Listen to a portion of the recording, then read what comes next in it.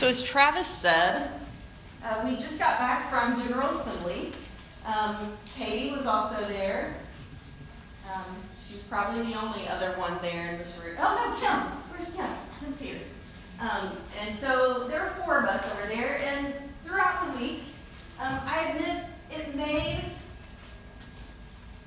a difference in what I wanted to say today. It changed some of it. Because today, as Travis said, we're speaking on visions and things that we see, things that we see God doing. Because here, you have this Margot read rain and snow that comes down, but it doesn't just come down. It says that it does not return back until after it's fulfilled its purpose. It does not come back until it's done everything that it's supposed to do, until it's multiplied, until it's done what God intended for it to do. And this week, while we were there at General Assembly, we were blessed to get to see and meet all of these people, different areas of our country and Canada. We were able to hear their stories. We were able to hear their words that were given to them to pass on to us. And each of them were beautifully different.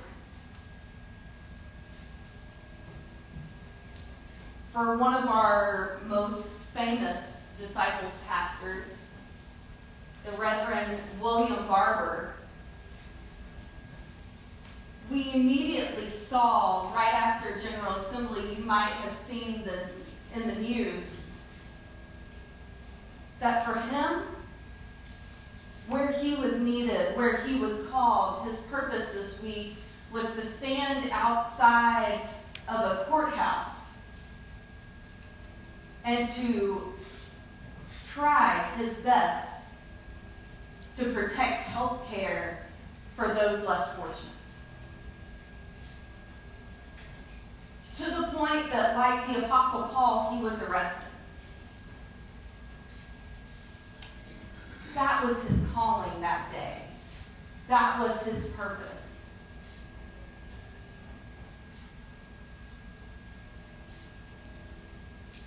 We just elected a new general minister and president this past week. You might have seen, if you're Facebook friends with any of us that were there, you might have seen that history was made.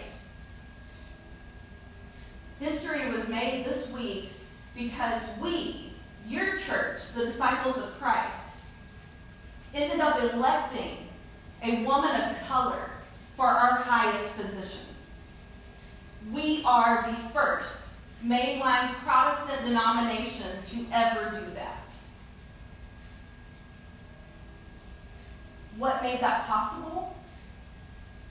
12 years ago, we, the Christian Church Disciples of Christ, were the first church to ever elect a woman to the head of our denomination, to the head of any mainline Protestant denomination.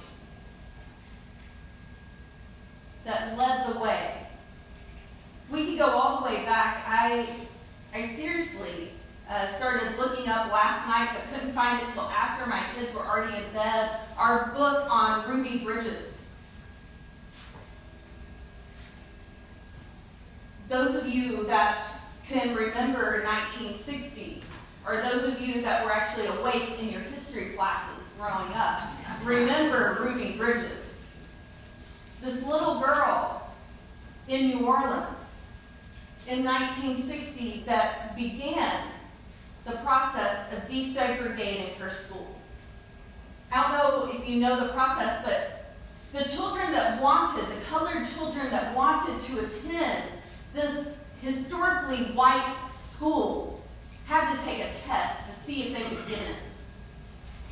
Only 6 colored students passed that test.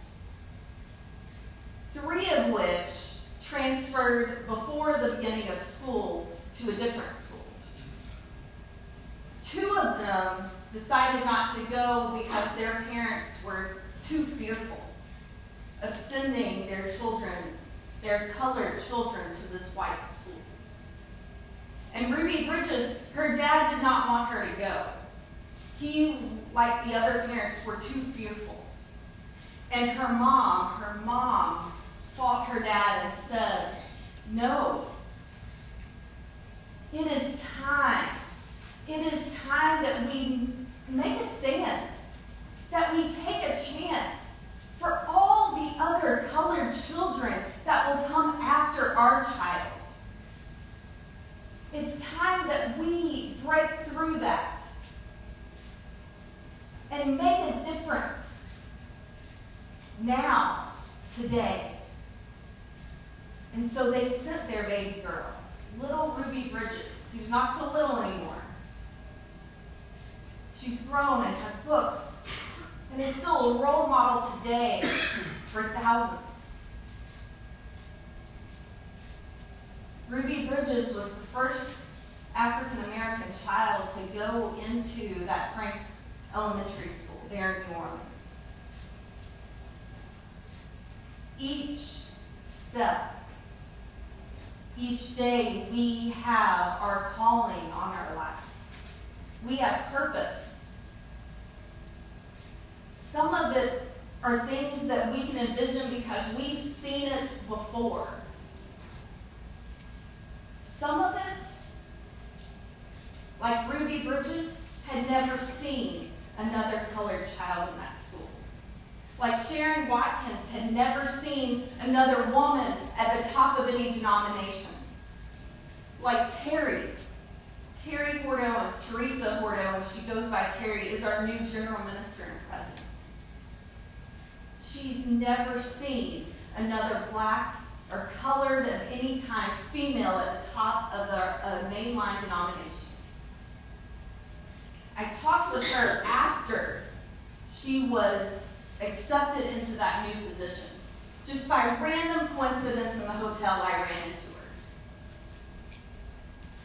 And she said, "I never imagined this was ever a possibility for me." Because she had never seen it until others planted that vision inside her. Could she say that that was her calling?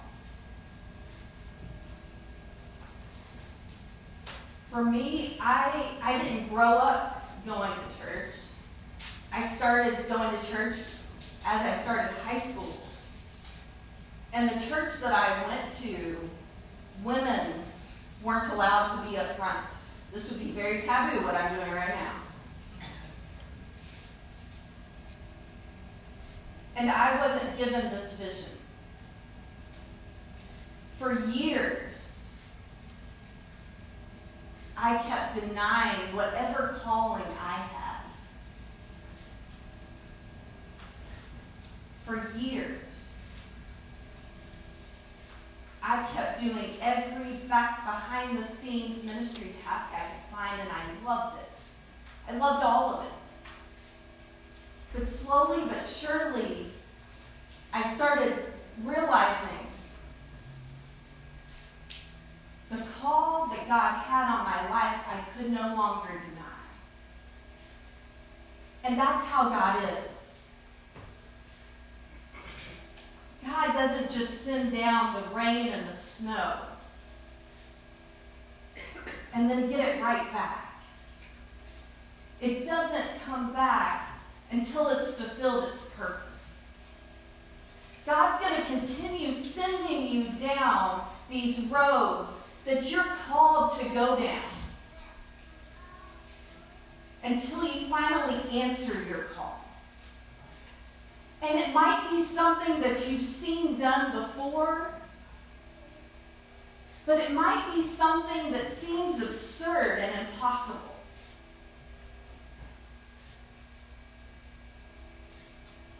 Nothing through God is impossible. nothing. If any of you have ever been to those random, and I didn't know Travis was doing Legos today, but if you've ever been to those random Lego shows that tour around cities sometimes, you almost think the same thing of Legos, where there's nothing that Legos cannot build. They do life-size cars. They do model cities. They have all of these crazy things that people have built. If we can do that over little bitty blocks, why do we put limits on what God can do through us? Notice how God didn't just say rain. He said rain and snow. We don't look at snow as giving immediate nourishment to what it falls on. And that's okay. It's snow. It takes longer to melt. It takes longer to get into the ground. It takes longer for the plants to receive that nourishment. And that's okay. There's nothing wrong with it. It's still beautiful. Most of the time when we see snow, as long as it's not a lot of it, we still get excited. It's beautiful.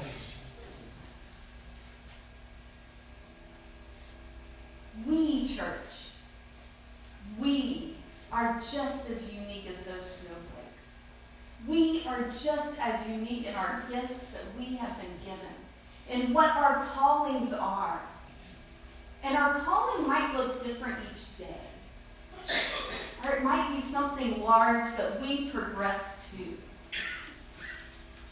But whatever it is, let God's vision give you hope. For each of these people that I mentioned, their pursuit of God's gift and God's purpose has given others hope. Ruby Bridges has given hundreds of thousands, if not millions of people hope in this world. Sharon Watkins, Teresa Port Owens, William Barber, all have given people hope.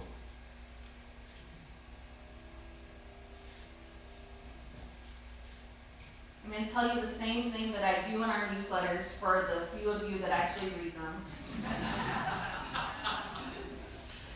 Take care of each other.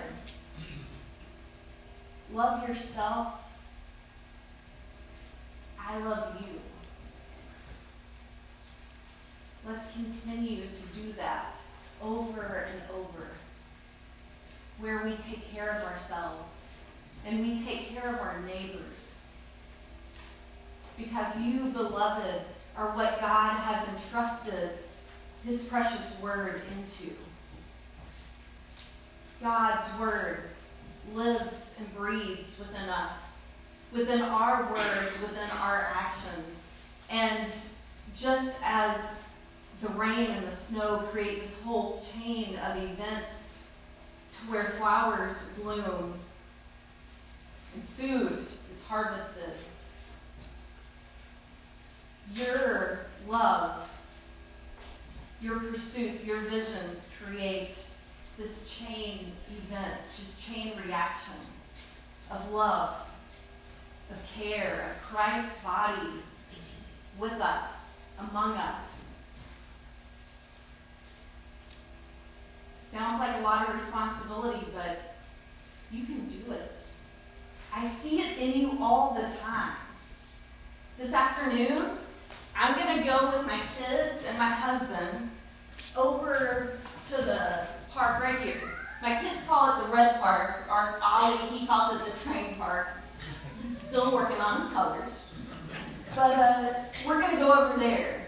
And I'm going to see some of you passing out these fans that say, God is a fan of you. To people that need to hear that. Because as Travis also said, we live in a fragmented world. We have people in our world that need to know that somebody's a fan of them. We have people living in our world that need help, that need love. And we can be that. You're that all the time. You love on us like crazy. And I hope that we love on you just as much. And I hope we love on each other. It's not a bad thing. It's a very, very good thing. So today, this week, the rest of your lives, let's make sure people know that we are the Word of God embodied in this world. And that we're a fan of them. And so is God. Amen?